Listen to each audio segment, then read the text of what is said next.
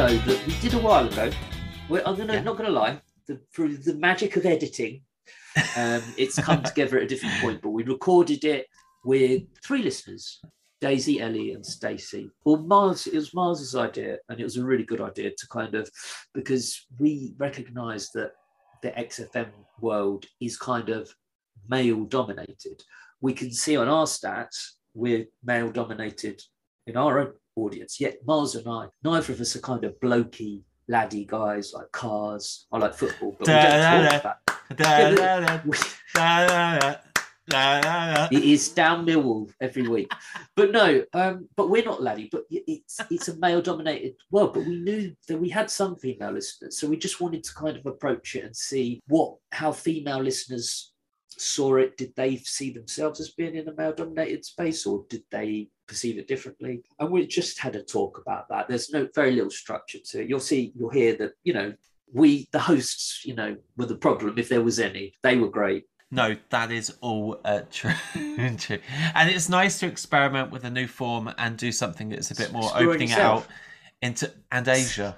And I think it's good to invite listeners on. It was such a nice little sort of listening, podcasting experiment. We've never had listeners onto the show before. No. And it's so nice to put a face to a name and discuss these shows openly, because what is so brilliant about one of our best features, XFM in the community, is hearing your voices. So it's so nice to invite people onto the podcast to share their opinions and thoughts widely and openly on a podcast.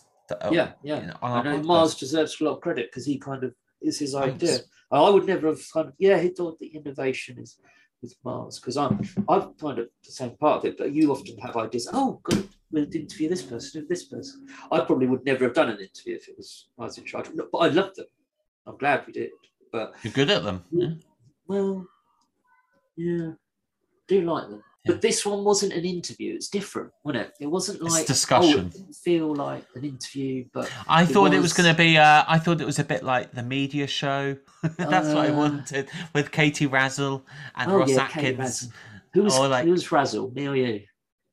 I don't think either of us, to be honest. It was like Letters from America by No, it was like, do you know, on Fridays with Chris Evans, TFI. They just used to be everywhere. Like they used to be here, a bit there, around the table, like that. It's like that, but less lucrative for us. Yeah, check it out. Let us know your thoughts, and we will be doing these in future with a wide array of listeners. This one was specifically to explore the female angle in this male-dominated space, which we thought was an interesting kind of thing to get into, and I think it was interesting. I think the girls were great, and we weren't. Do what you like. Oh, there we go. It started. I haven't prepared it. Do your vocal exercises. Okay. Come on. So anyway, put a P in, and the word was spoon. Now, a very, very special show. Miles, welcome to it, of the Deep Trout Spinners. Say hello, Miles. Hello, how are you? Miles is here with me. Yeah. But we've got guests, multiple guests today.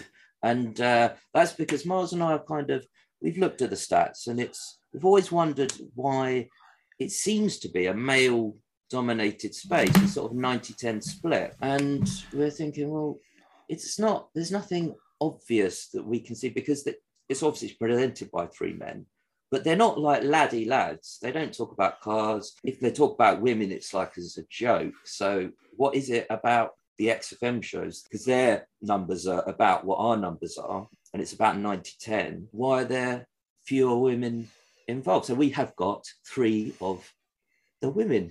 That sounds so terrible. Sorry, I don't mean that. 3 ladies who listen to the start, show, isn't it? who are good listeners, and they contribute to us. Yeah, exactly. Slagging us off already, Miles. Should we just leave? You can talk.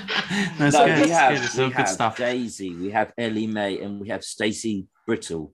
Hello, ladies. And I didn't mean that wasn't like a joke, Steve. Stand up. Do you want to just introduce yourself one by one, Daisy? Say hello and sort of see your name. Hello, I'm Daisy. Hello, Daisy. Hello. Daisy. Ellie. Hi, I'm Ellie. Hello. Hello, Ellie. Stacey. Hello. Hello, Stacey. Okay, And we're about done for today. No, Miles, talk a little bit more about kind of what we're going to do today and what we're going to talk about. And there we have our lovely panel that will help us today to shape a loose discussion about listener demographics and gender in comedy, I think, more broadly. But just to give you some context of the sort of show demographics, we looked at the Radar original figures, and apparently the reach of X... Oh, well, I did. I didn't do any work for this. I did a bit of that. Yeah. This is exciting. This is like the media show. This is all like question time. No, is that it? Yeah. So the reach of the show of XFM in the third quarter of Series 2, which started in August, was about 535,000 people. Can you believe that? That's not that many people.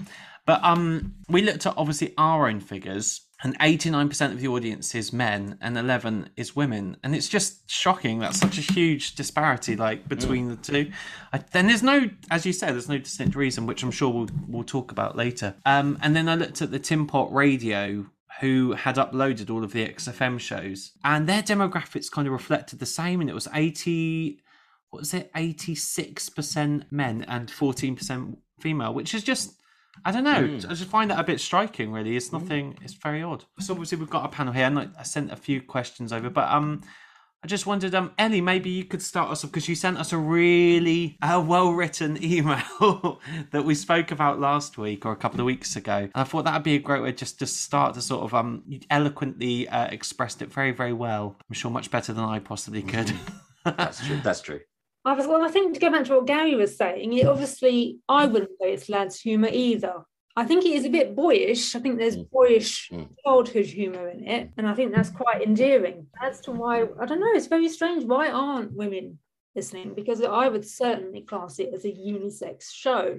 They're not overly, like you said, not overly talking about men's issues or men's affairs, and it is really unisex. Now, I was going to say, of course, you do have a woman on the show a couple of times. You have Claire. And I never listened to the Claire episodes.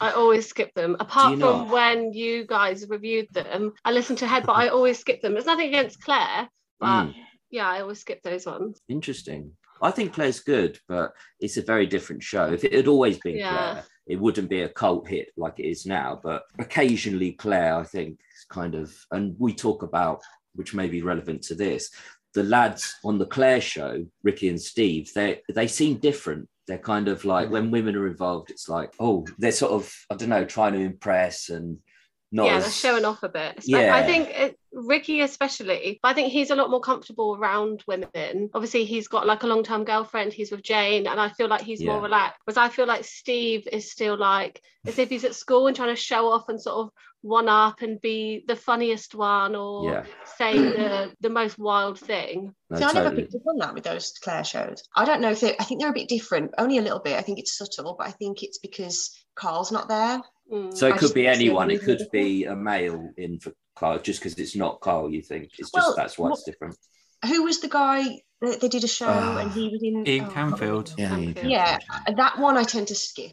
But I do. I think it's something to do with, I think it's something to do with socialisation of women as to why they maybe don't listen to this kind of show so much. But I also think it's other things. I think it's to do with, I think it might be something to do with social classes as well.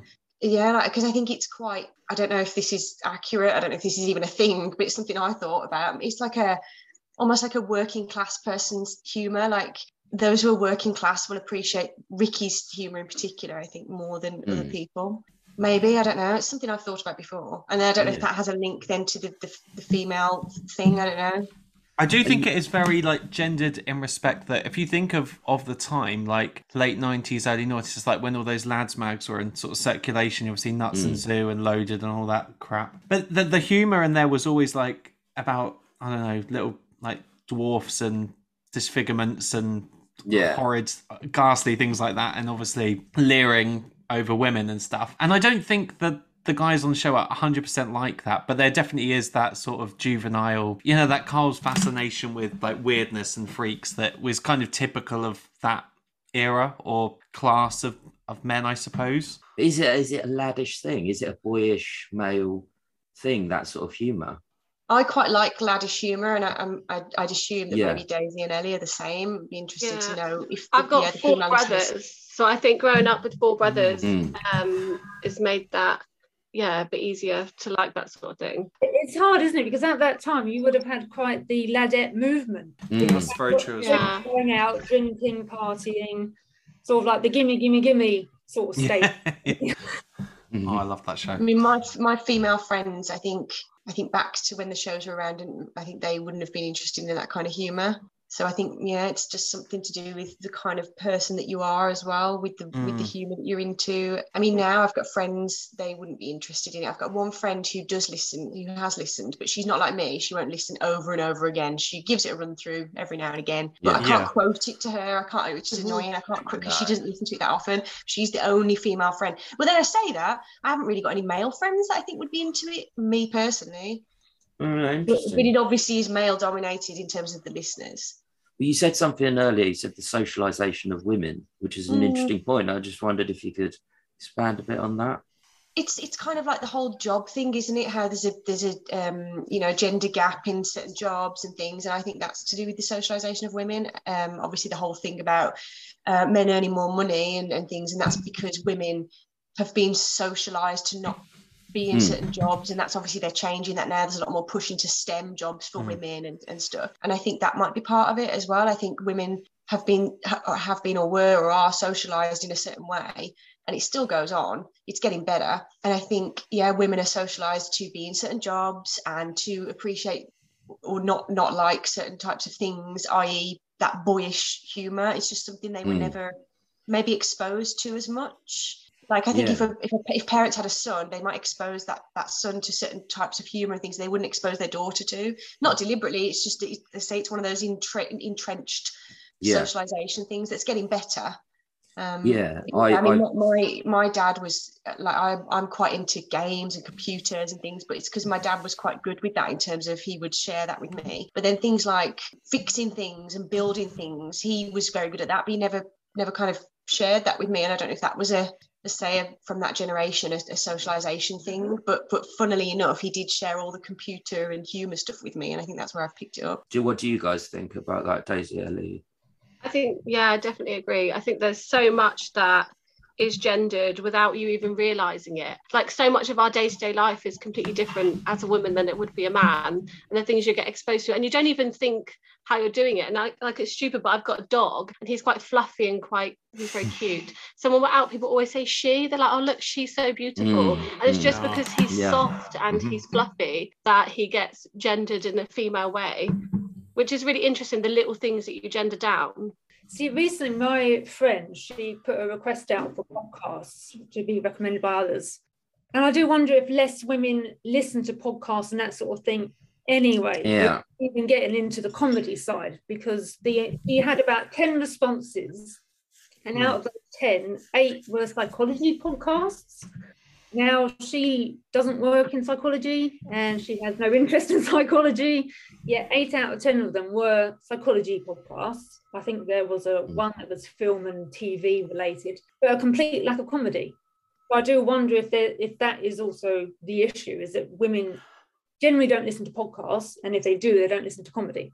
I think the problem is, because I do think there is a bit of sexism which suggests that women only like female comedy. I don't know, that's quite a broad analysis of it, but that's why, when you get like panel shows and stuff and they bring women on, sometimes it is a bit like they're trying to fill a gap. Like a token female comedian. Yeah, it's so sexist, and it's just like to say, we've got to bring the other audience on board. But I do think, in terms of like radio entertainment, because I do listen to a lot of podcasts myself, I do think it's always like 2 guys, which we're not the best example for that, obviously, or it's like 3 guys and they do a podcast. And I'm a big fan of like Fortunately with like Fee and Jane, and I wish there was more podcasts like that. I was thinking about that time slot, and the only people I could think that have had like that XFM time slot were obviously Ricky and Steve and Carl, and then you have Adam and Joe, and then more recently you had Ellis and John, and then they were replaced by like Matthew Crosby and Ed Gamble. So again, it always seems to be like the male duo, like you say. Yeah, why? And there's never like 2 women or even a woman and a man that just gel together. Yeah. The 2 men is the sort of trope for that. But again, is that something to do with socialization? Is that because women weren't coming forward for it because they didn't think that was their thing because of the socialization of society? I don't know. Or was there a lot of women who came forward and they kind of said, no, we don't really want you? No, I think you're right actually on that, because like I got into chess about 5 years ago. I'd never played before. Here we go. I got obsessed by chess, but chess is very male dominated in the same kind of way. And the top 100 players in the world, 99 are men. Now some people misinterpret that and say, oh, men are inherently better at chess than women. But it's not like that at all. It's socialization, as you say, which is why I asked about your point, because women have been socialized. The men, as a boy, boys tend to get taught chess. Women didn't. So they've got such a structural disadvantage. And that's why there's so few women in chess, although that is changing. But there is an argument.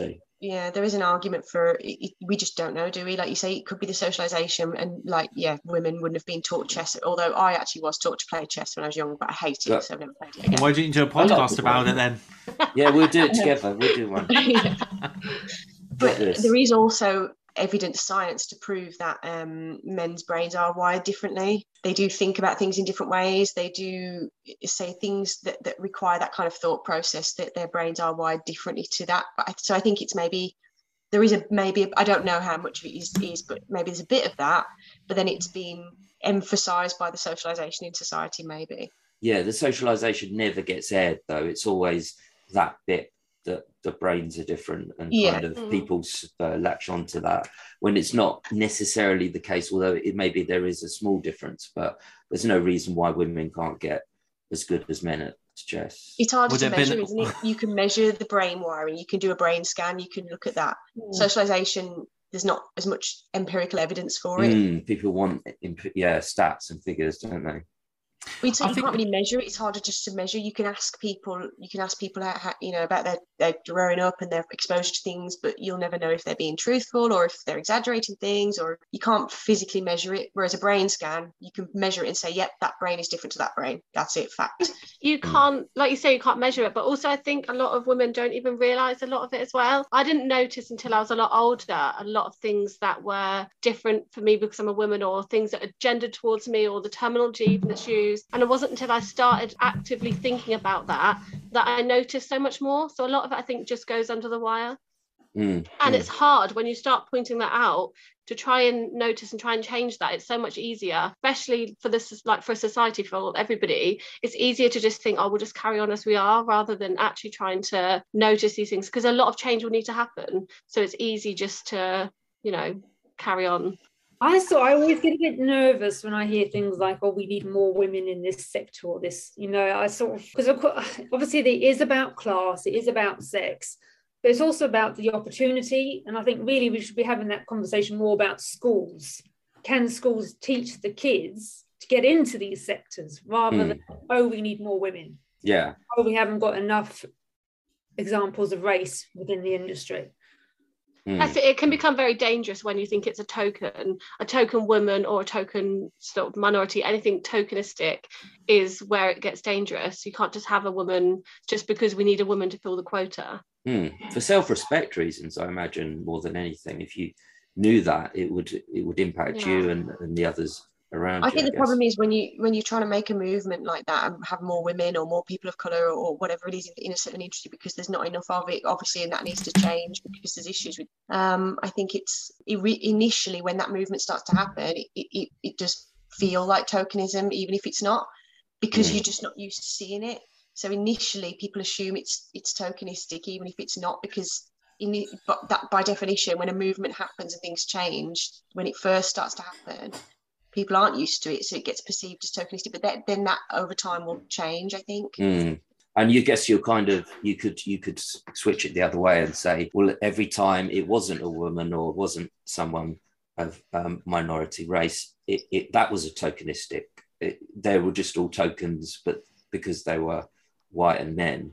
So you're right. If you change it slightly to say we are going to include X amount of people that aren't from those groups, inherently you are going to get people just as talented overall, but it feels quite uncomfortable maybe whilst it's starting. Yeah, I think that's what it is. And initially, people aren't used to it, and certain people will, argue against it, obviously, which we don't want.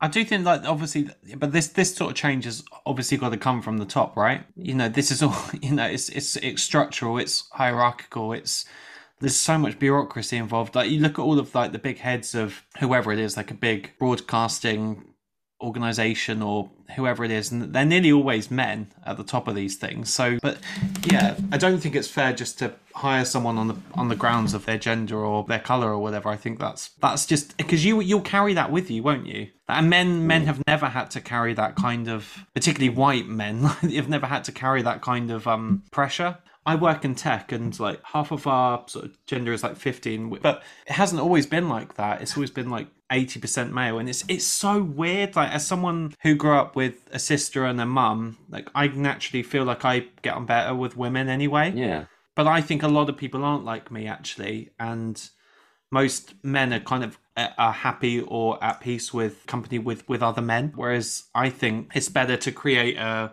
dialogue across the spectrum so that you can appreciate people's views and attitudes. But I do think it's interesting with Claire and with Carl, the two differences, because Claire holds the power in those shows, and she's like, everyone wants to impress her, so I would call that as she owns that show, whereas Carl is always superficially he should be running the show, but they don't respect him, or they do, but they do respect him behind closed doors. So it's actually a feeling of power that comes with gender as well. I think you're right, and Claire does sort of hold the power there, but I think if you also look at it, whereas Carl is able to take risks and do things that are rubbish, whereas Claire is very much by the book, and she comes in, she presses the buttons, she does everything she needs to do perfectly, where she doesn't have the same flexibility as Carl to come in and try something that might be rubbish. It might be like The Rice is Right or something, and he can come in and do something that's terrible, and it's okay. There's not a real risk. Whereas with Claire, it feels like there's more of a risk where she has to do it perfectly, or she has to do it right. She can't come in, and I might be wrong and just sort of projecting onto her, but it feels as though she has to come in and just do the job rather than have that freedom to play or be silly or do something wrong. Or she does get things where she puts the wrong CD on and things, and which Carl does numerous times, but Ricky gets quite annoyed with her, and Steve does as well. They are real, and when she's telling her biggest knob I've ever seen anecdote, she doesn't quite tell it, she gets coy, and then Ricky does have quite a go at her afterwards and said, you never said that bit, you just said left out he left the funny bit out. But I think Claire's got power, but not as much as maybe you think. Like she's maybe got power over Steve. I don't think Ricky, maybe because she's Steve's single, I don't think Claire has. But I think that's because the way that men view women, and nearly always, and this obviously can be appreciated. It's going to be a lot of generalizations this chat, not just within our group, but to anyone listening. And I apologize if that's what it sounds like. But I do think men kind of look for that kind of. I think you said that, Ellie or Stacey, that sort of maternal figure. You're very comforted by that as a guy, even in my own relationship. And my girlfriend's just literally over there. So I'll be very quiet. Hello. Well, this isn't a date. Don't worry. We're not on a blind double date, triple date. Anyway. Yeah, I do think men are kind of attracted to that in a weird way. So that's why I think Ricky and Steve sort of play up to it more. Well, very famously, you had like Goldie Hawn, didn't you? Who always portrayed a ditzy persona in order to get that endearment. When in fact, she's a very smart woman. And Claire is a bit the same in those episodes, like when they try to phone up Carl and she can't get him on there. Yeah. Or a ditzy, don't know what I'm doing. Whereas obviously she could produce a show, so she might own what she was doing. Yeah. Incredibly talented, obviously. Then Ricky says, well, how do you normally phone? She just says, well, I just press the numbers. Pick it up. And that makes Ricky look stupid. I quite like that. She owns him. But why is that? Why do people? Is it for your benefit or not you, but like, is it for the other person's benefit, or is it, I don't know, or is it just playing on a stereotype for ease? I've been on dates before where the easiest thing is to be like, oh, I'm just a silly little woman, and to play it down and play the dumb person. And I would never do it now, but when I was younger and less confident, I think it is, you just fall into that trope, and it feels like the safest thing, because the man can't get angry, or he can't challenge me, or he can't try to flex basically his masculinity over me. So it is just easier to be the sort of dumb young woman. And again, I would never do that now, and it's an awful thing to have to do, but it is easier in many situations. I agree, and I think it does happen a lot, but I also think there are some women who they're okay with, they like that, they find comfort in that. Yeah. But then you say there is some women who feel pressure to do that. I don't know. I wonder whether or not Steve actually does something similar himself, because he is also very sort of self-mocking. He doesn't really have a choice, does he? That's true. That's very true. But it's a good point. That sort of humour instantly gets people on your side. You know, you're showing that you're not big-headed, you are humble. Yeah, it's really disarming, isn't it? I think that self-deprecating humour, that was like very of like the early noughties. Like I remember, like, you know, one of my idols was like Simon Amstel, who like thrived off that kind of humour, and definitely something that I carried. You know, whatever gender you are, I think it's just a sense of humour thing rather than a gender thing. Again, as you said, Eddie, it's like you empower yourself if you go, well, I'm wearing this and you're not. And Steve mercilessly gets taken the piss out of, like, but he's seen as the weaker. If you're looking at the weak man, the chaff. Yeah, he's a victim, isn't he? Of all three of them, I think he's often comes off worse than Carl. Have you seen the stand-up Hello Ladies? A bit of it. Yeah, I went to see it live. It was really good. Oh, did you? Oh, did you? Yeah. And it's completely, the whole thing's self-deprecating. Yeah. Oh, yeah. Like, and the very end when he does the thing with the camera in his eyes. Yes. I've never seen his eyes like that. I know. Terrifying. It's unflattering. He literally got the camera and put it to his face, which is the most unflattering angle. Oh my God. Because he can look quite handsome sometimes, and then other times he looks normal, and there he looks really scary. Yeah. Quite normal. But yeah, I've seen a bit of it. I like the bit where he goes at the beginning. He says, and one of the reasons I'm doing this is because I don't need to share it with you know who. And I kind of feel from there, it's like, it's the one thing that Ricky doesn't get half his money, or like 90% of the money between them. It's his own little thing. But he's gone on to have a fantastic career. I mean, he's independently from anyone else. So, but yeah. Is that another thing that's like women are less self-deprecating? I don't know. I do think when I was at school, in their humour, I mean, it was definitely like the cool thing was to be seen as like less intelligent. Unfortunately, you kind of have to hide your intelligence because you play off either your looks or your beauty or whatever it is. It's just thanks shame.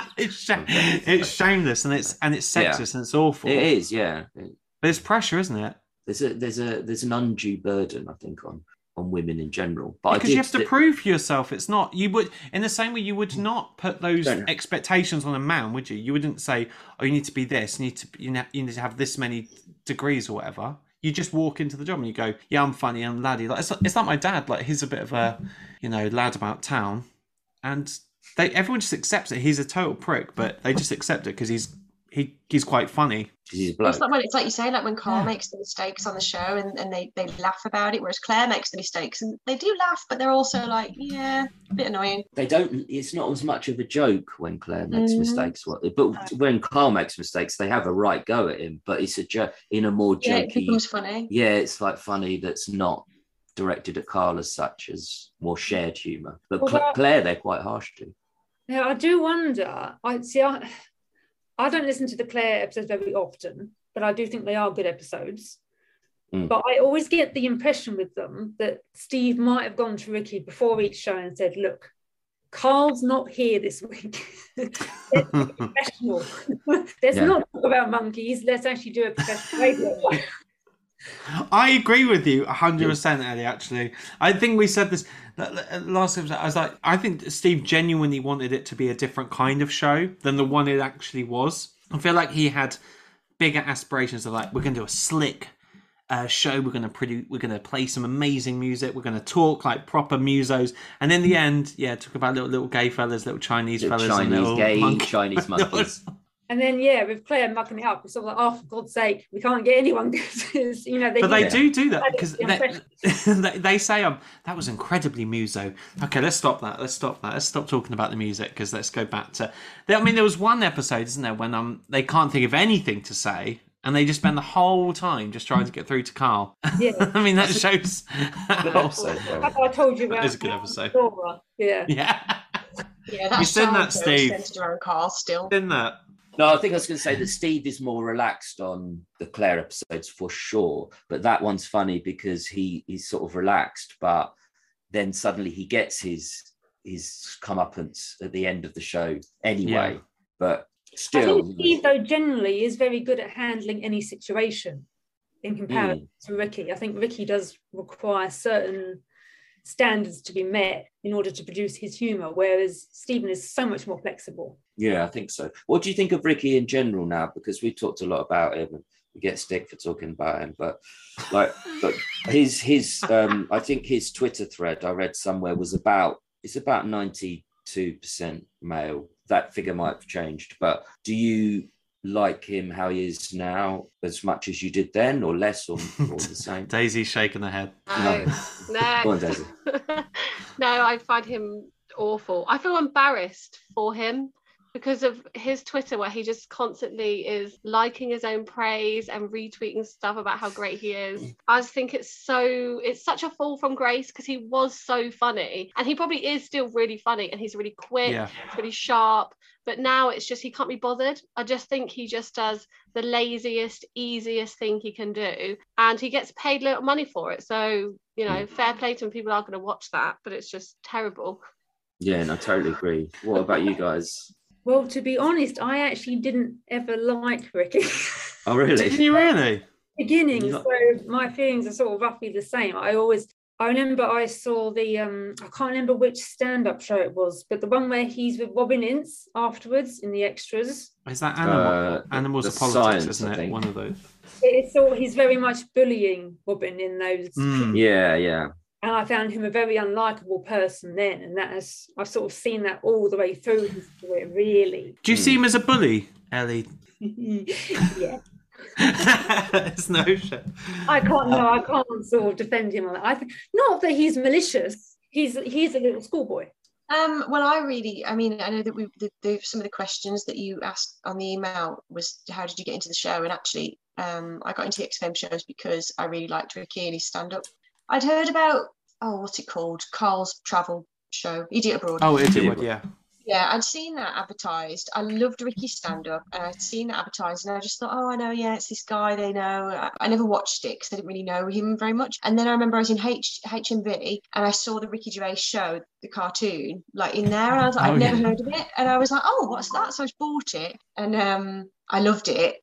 And then obviously I got to know Carl, and then I watched Idiot Abroad, and then I think I just loved all of it so much. I was just, Googling, is there any other Carl show? And I found XFM. So yeah, I actually started from my love of Ricky stand-up, actually. Mine was the same. I loved The Office, and I loved Ricky. I loved his stand-up. And then I think I found the podcast. And then from the podcast, I was just on YouTube trying to find other clips and things. And then I think somebody introduced me to the XFM shows, and I downloaded them all, but I couldn't remember who it was. But it was many years ago. It all started with the stand-ups and into the podcast. I knew Carl before An Idiot Abroad, so I was really excited when that came out. But I actually always forget to watch it. It was only because I heard in the podcast the other day that you were talking about how you really like it. Miles, you were, and so I started watching it again, and I actually didn't know that the music from your podcast came from that. I was always like, what is that noise? Why do they have that? Where did that come from? And then I watched An Idiot Abroad, and I was like, okay, there it is. So 60 quid to get the rights to that. 60 quid. Well, 165 quid. What I said, I love that one you got as well. You all had different ways into kind of the XFM shows, and different opinions of Ricky at different points along the way, which is I'd be interesting. interested to know if like, for example, Miles, does your girlfriend like the shows? No, she doesn't. No, she doesn't at all. I mean, she doesn't like the podcast, so she doesn't like our podcast. So she doesn't. Not going to listen. No, I think do you know what? No, she's not a big fan. I think she liked The Office for a bit, but I do think there is a lot of people who found Ricky annoying even back then, let alone back now. I don't know, Ricky's such a divisive figure. I mean, quite deliberately so, and I do think it's a marketing thing. He's kind of got his really sort of saccharine, kind of sweet side, where it's like, look at all these animals, look at this charitable organisation stuff I'm working at, but then also I can say whatever the fuck I want, freedom of speech, la la la la. It's like it's almost like it's a marketing device deliberately created to appease both kinds of of people, whether it's gender or personality based, whatever it is, it's kind of very mass marketed produced. But obviously the whole freedom of speech thing is very sort of fashionable now, isn't it? And the cancel culture thing. He's deliberately quite a sort of provocative person, but it's just weird that he's got this sort of softer, more sort of saccharism, which you would associate with, I don't know, a sort of more female audience, however horrible that sounds. It's just like, but that's always the comments that I see just on his Twitter thread, and I just see it as so manipulative, but then it is a marketing tool, right? That's exactly what it's designed for.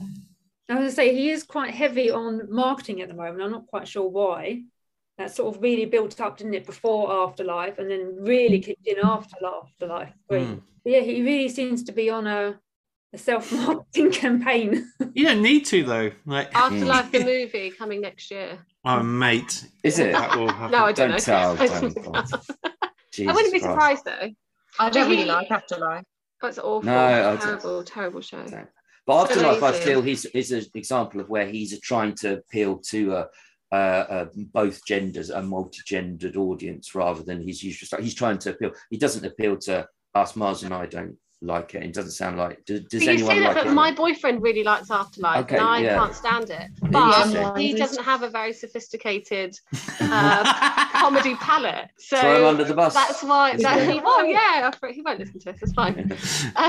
So he really likes Afterlife, and when we first met, he admitted that he's like Mrs. Brown's Boys. Cut that straight out. Not having that in the house. Yeah.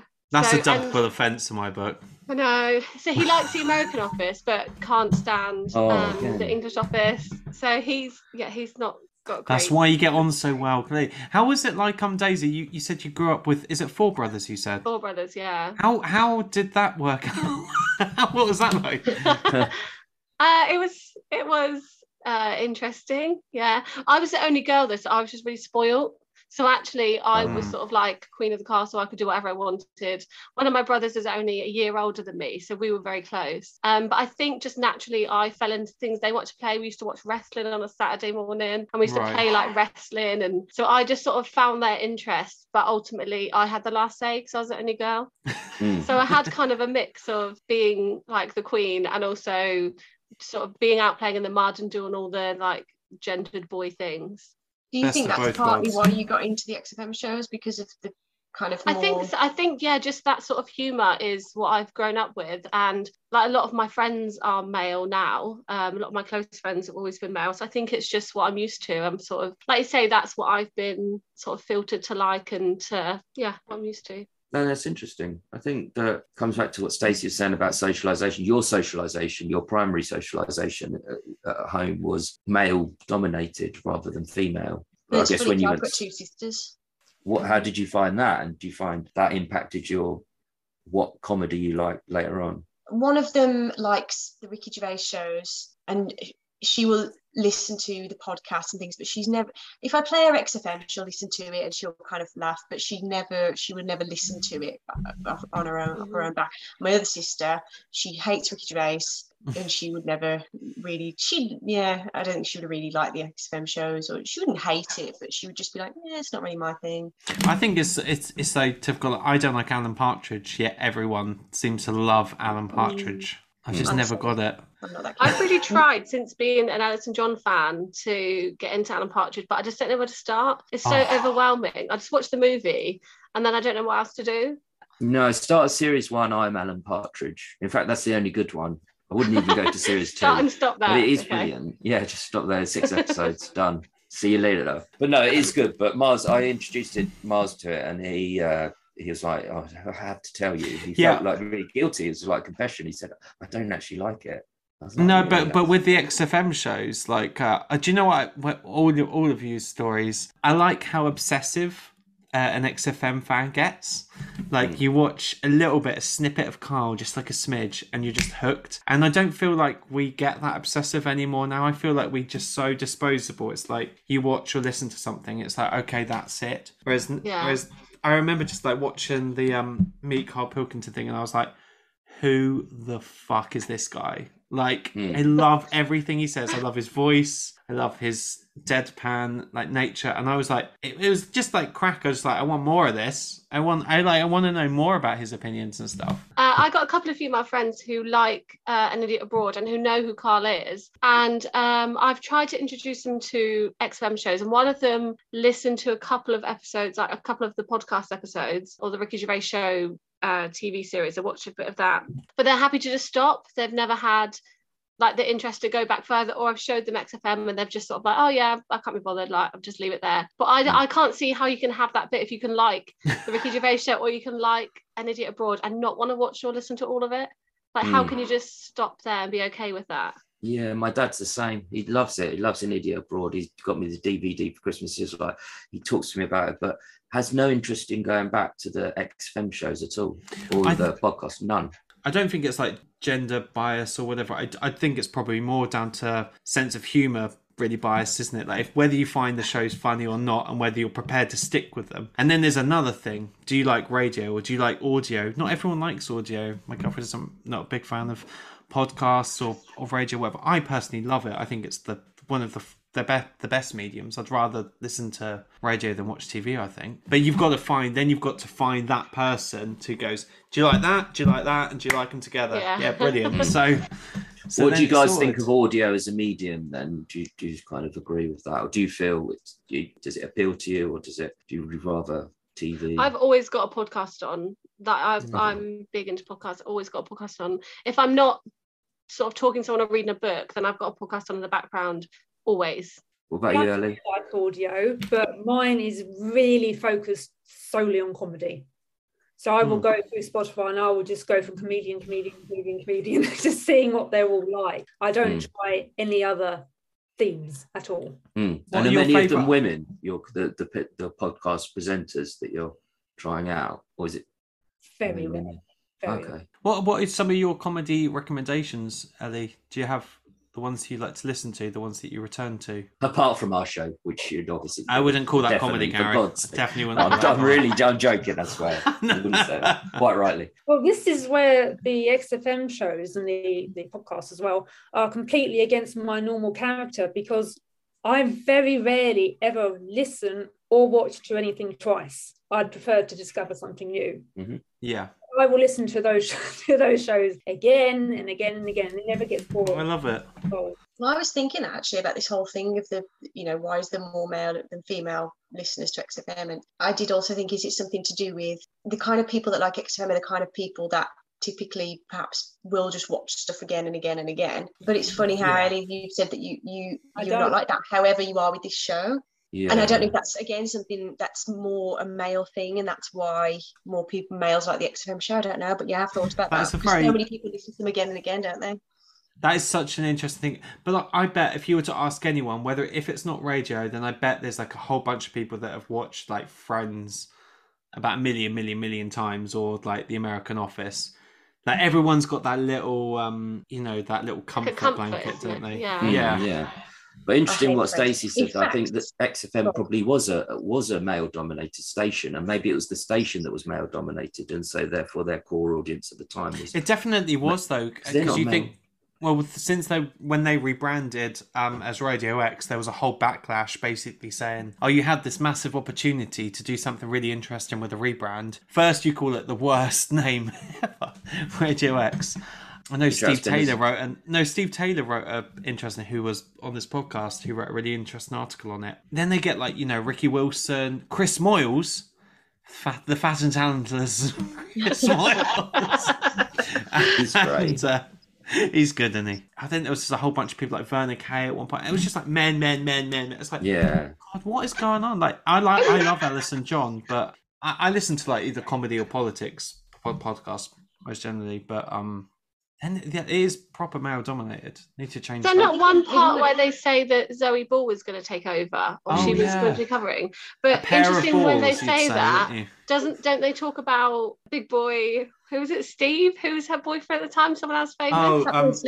him. But they reference him and say, oh, is it because of him that she's winning the show? So even when they do have a female that's coming to present, they put that down to Big Boy Slim. Big Boy Slim. And Zoe Ball always marketed herself as a ladette, like a partly ladette. I'm not saying she was or wasn't, but she Sarah kind Cox of did had as well. that. Yeah, Sarah Cox is the same. You can't say that on radio though. You can't say Big Breakfast. No. They do this really bad joke, like Steve does it. I don't think he's sexist, incidentally. I don't think any of them are. Oh, they do that one thing where they're like, oh, who would you put into the jungle? Talking about I'm a Celebrity. They're talking about, oh, Anthony Warren Thompson there. And then Steve just says, oh, we've got to have someone who can cook. He said, yeah, but that's why you got the girls there. And I was like, ooh, that's in series 4. Steve makes quite a few. I remember that conversation, but I don't remember that comment that Steve made. He does it a few times. Like he'll sort of he'll just be quite disparaging and just. But I to be fair to him, I do think he would regret that now. And was it not satirical or was it a genuine? I think it's probably is satirical, and it was one of those things that you just say so quickly, and you're just like, we think about it too much because I'm obsessed. Yeah. Well, again, it's one of those things that sometimes you do say things like that because it's the way we've been socialised, men have been socialised. It's not like you say, you look back and you think, oh, why did I say that? But it's because of the socialisation. You don't mean it in a sexist way, but it just shows how much society has that impact on you that you just immediately have that thought or make that comment. I think that Steve does make quite a few comments like that throughout the show. I was thinking about it before, and on the One and Blog podcast, they talk about Incel Corner. They had that bit that kept trying to bring back where it was like Incel Corner when they talked about extras. And I think that actually Steve has quite a few, not to say he was or is an incel or anything, or even that he meant all of his comments, but he did make quite a few comments throughout the show that I did think, oh, that's going in Incel Corner. I listened to one yesterday and he's talking about going to a party and he's chatting to a woman all night, and then at the end of the night she says, oh, my boyfriend, blah blah blah, and he's like, oh, she should have told me at the start. And again, I know he's joking, and that is, it's an of the time joke, but he does quite a few things like that, or he speaks about women quite negatively. There's one where he talks about they're talking about hiring someone like a PA or something, and he said he's a woman, and Ricky's like, oh, sexist. And he's like, okay, well, it could be a man. Sexist. Yeah. But Ricky loves that. As soon as he can pick up on something someone else has done, even though he's the naughtiest overall on anything. But what's the other thing? I think that's pent up sexual energy from Steve. I do think he was so. He gave £1 to a homeless woman because she was a woman. I mean, God, this is so bad. That's naughty. It's also that one where he talks about that might be the podcast though, about negging. That was the podcast, but he was against that. He did say, didn't he say it's not right to do that, but he was sort of trying it out, but he wasn't really of the mind of that it was the right thing to do necessarily, but promoting it in a way. No, it's Stacey, I want to come back to your point of socialization, because I think it's really interesting, and I kind of think that it's not necessarily specifically being taught about different types of comedy and different types of lifestyles, but it's just a process that's primary and secondary throughout school, and it kind of leads to, because there must be something that causes it to be a 90-10 split. There's nothing inherent in it. I'm interested in your take. I think it's something else that's crossed my mind. Is it because of socialization that I think people who are into podcasts and the XFM show, and it's people that are perhaps, again, I might be completely wrong here, people who are a bit more into media in general. And again, is that a male typically male? Because men have been socialized to be more, I don't know, maybe it's something else I've thought about. No, it could be, because it's not like they're 3 lads, but the humor, like there's laddie shows like Top Gear, say, for example, which is going to have a male-dominated audience, but none of the lads on the show are particularly like masculine. They're not like effeminate necessarily, but none of them are like lads or laddie lads. No, and Miles and I aren't as well. I think that's where the class thing comes in, maybe. As in, I think Ricky, Ricky's got a very working class background of humour. Carl, particularly, I mean, things he talks about in terms of what went on at school, like the teachers were getting them to, what was it now? They got them to do something with the catalogue where they did. And I genuinely believe that's true. I don't know if any of you have ever read any of Carl's books. No, I haven't actually. he talks in depth about school there, and the fact that he said this building was just completely run down, like it would needed to be knocked down. And I think it is genuinely true, and he talks about it in his books much more openly. And so again, I think the humour and the way they are is that kind of working class and the era as well. And I think, yeah, maybe that's something to do with you like the humour if you're that kind of person. And I don't know if again that then links into people who like that kind of working class type humour. Is there something to do with less females have been exposed to that because of the socialisation thing? I don't know. I think it's something to do with the humour as well. I'd say I don't know, well, I might be wrong, but I think the humour's definitely, it's not laddie. Yeah, it's not laddie. It's a bit rude and it's a bit naughty, but they don't do male sort of fart jokes like typical, but they do talk about Auntie Nora farting, which is kind of like doesn't seem to me like a male way of putting it, but it's kind of like just weird their own little way. So it's still strange how it appeals so much more to males.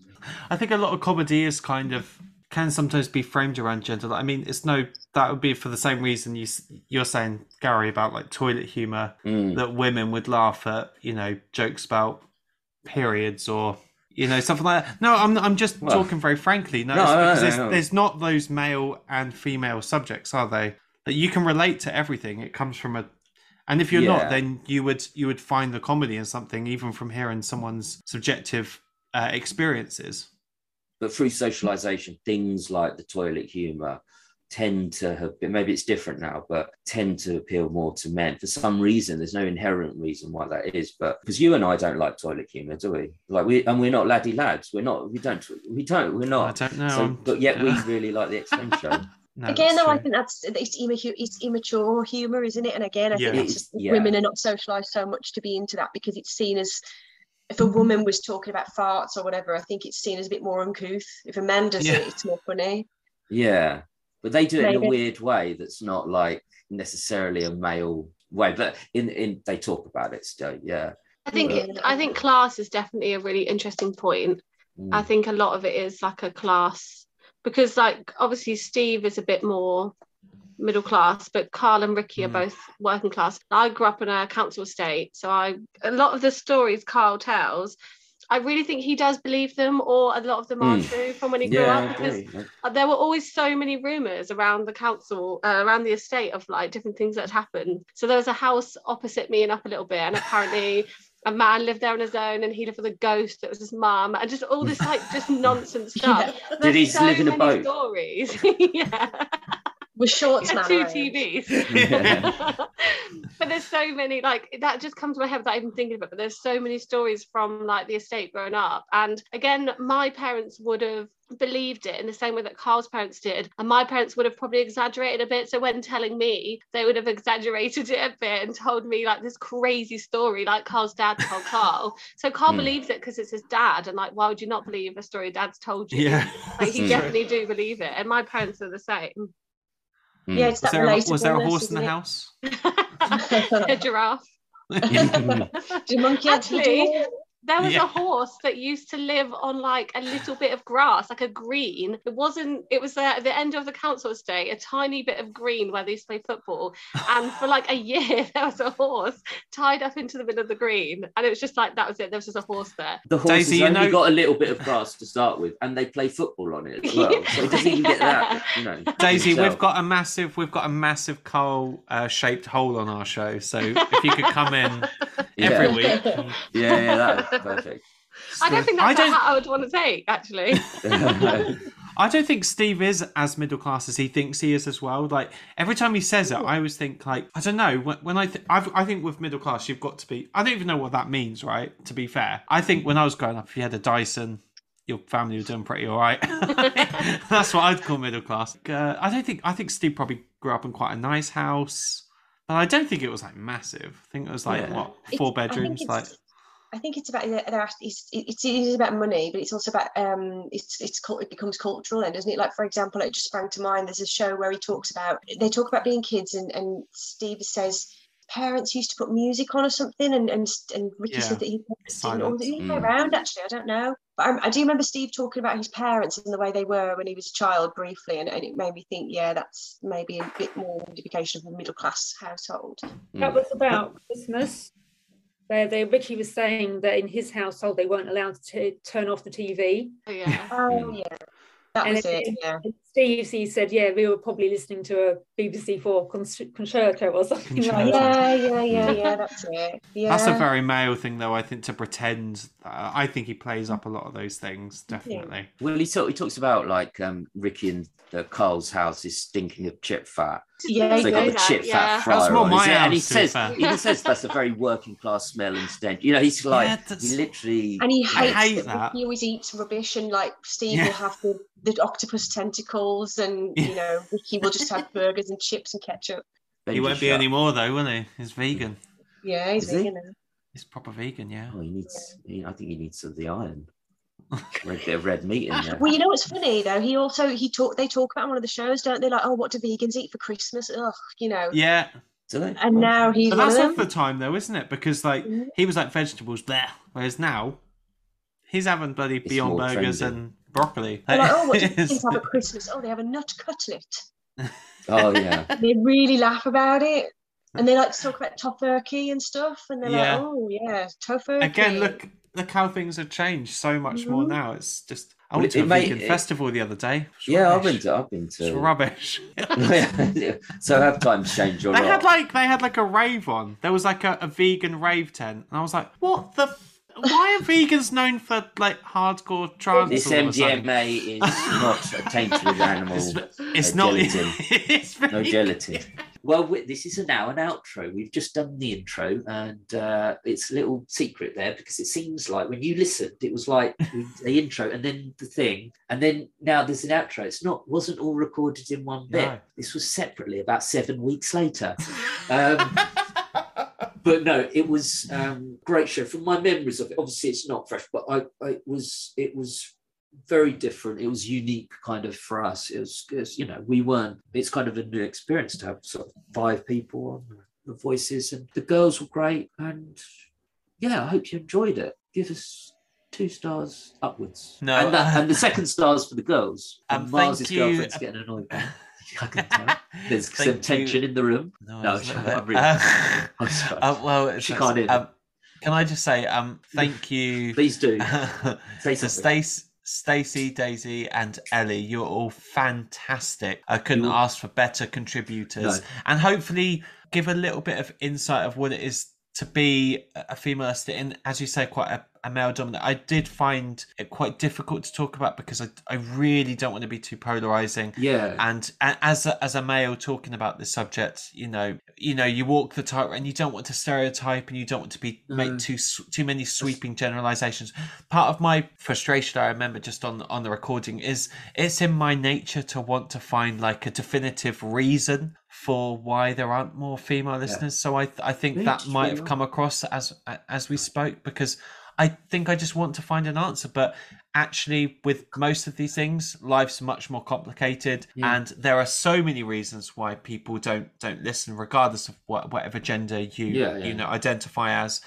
And so it's it's a tricky one, isn't it? I just want to find answers in life, and I think you can't always, can you? Yeah. No, there's a song in that, I think, somewhere. Dolly Parton song about that next Tuesday. No, yeah. No, but do you understand what I mean? You don't want to fall into kind of, because we're like internal biases. Neither of us clearly, like, we're not male dominated, but you kind of always, you're worried that you will fall into that and kind of not realise your internal bias. So that, I know what you mean. If that's what you mean. I kind of felt that is what I mean. Yeah, we didn't. I don't think badly, but we can never be perfect. So it was very brave of the girls to do it, and they all talked, wonderfully. Yeah, definitely. We did not.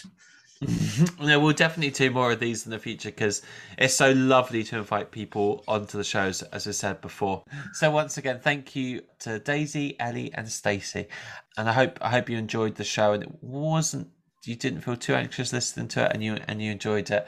But I would genuinely, I always am, but genuinely would be interested in feedback on the show. We hope you liked it. But if there, any sort of ways of, different. And things. Particularly if you are a female listener, or if you are a male listener and some of this struck a chord, or you didn't think about some of those points that we raised perhaps, or you have something to add to the debate, very interesting to hear them, and we can repeat those on a later episode. But otherwise, can I just say, please continue to rate, like, subscribe, and give us a 5-star rating and review on Apple Podcasts, because that'd be brilliant.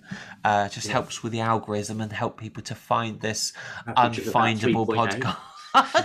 And can I also say, do check us out on Patreon and buy us a coffee at Ko-fi to help keep us in burgers and grapes. And all your money is used legitimately, morally, ethically. That is not used to finance any kind of drug trafficking in Mexico or any unsavory reasons. Yes, the money is great. But, you know, with this show that you've just listened to, it was our way. We didn't do it perfectly, but we wanted to talk about females in this space, but not if it's two males. You know, we didn't want it, that'd be inappropriate. Yeah. So we could have got them involved. And it's, you know, they were great. There's more to be said. There's no answers found, but there's no answers to be had. And that's just like life, ladies and gentlemen. There's not a definitive answer for anything, but we muddle on. Is this your song get again? Through it. It's beautiful, isn't it?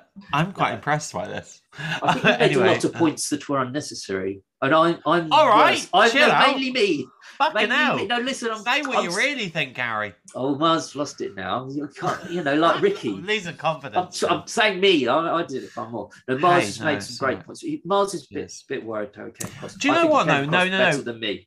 I'm passionate about this subject. As such, you know, I'm very passionate. And sometimes with that passion comes to a lack of eloquence. But I think I salvaged it today. Thanks very much, mate. All right. Well, we'll speak to you again soon, listener. Have a lovely weekend whenever this goes out, and I'm sure it'll be fine. You're going to attend to the pigs now because it's a day break on the farm. Started on Tuesday. No, thank you. And see you soon.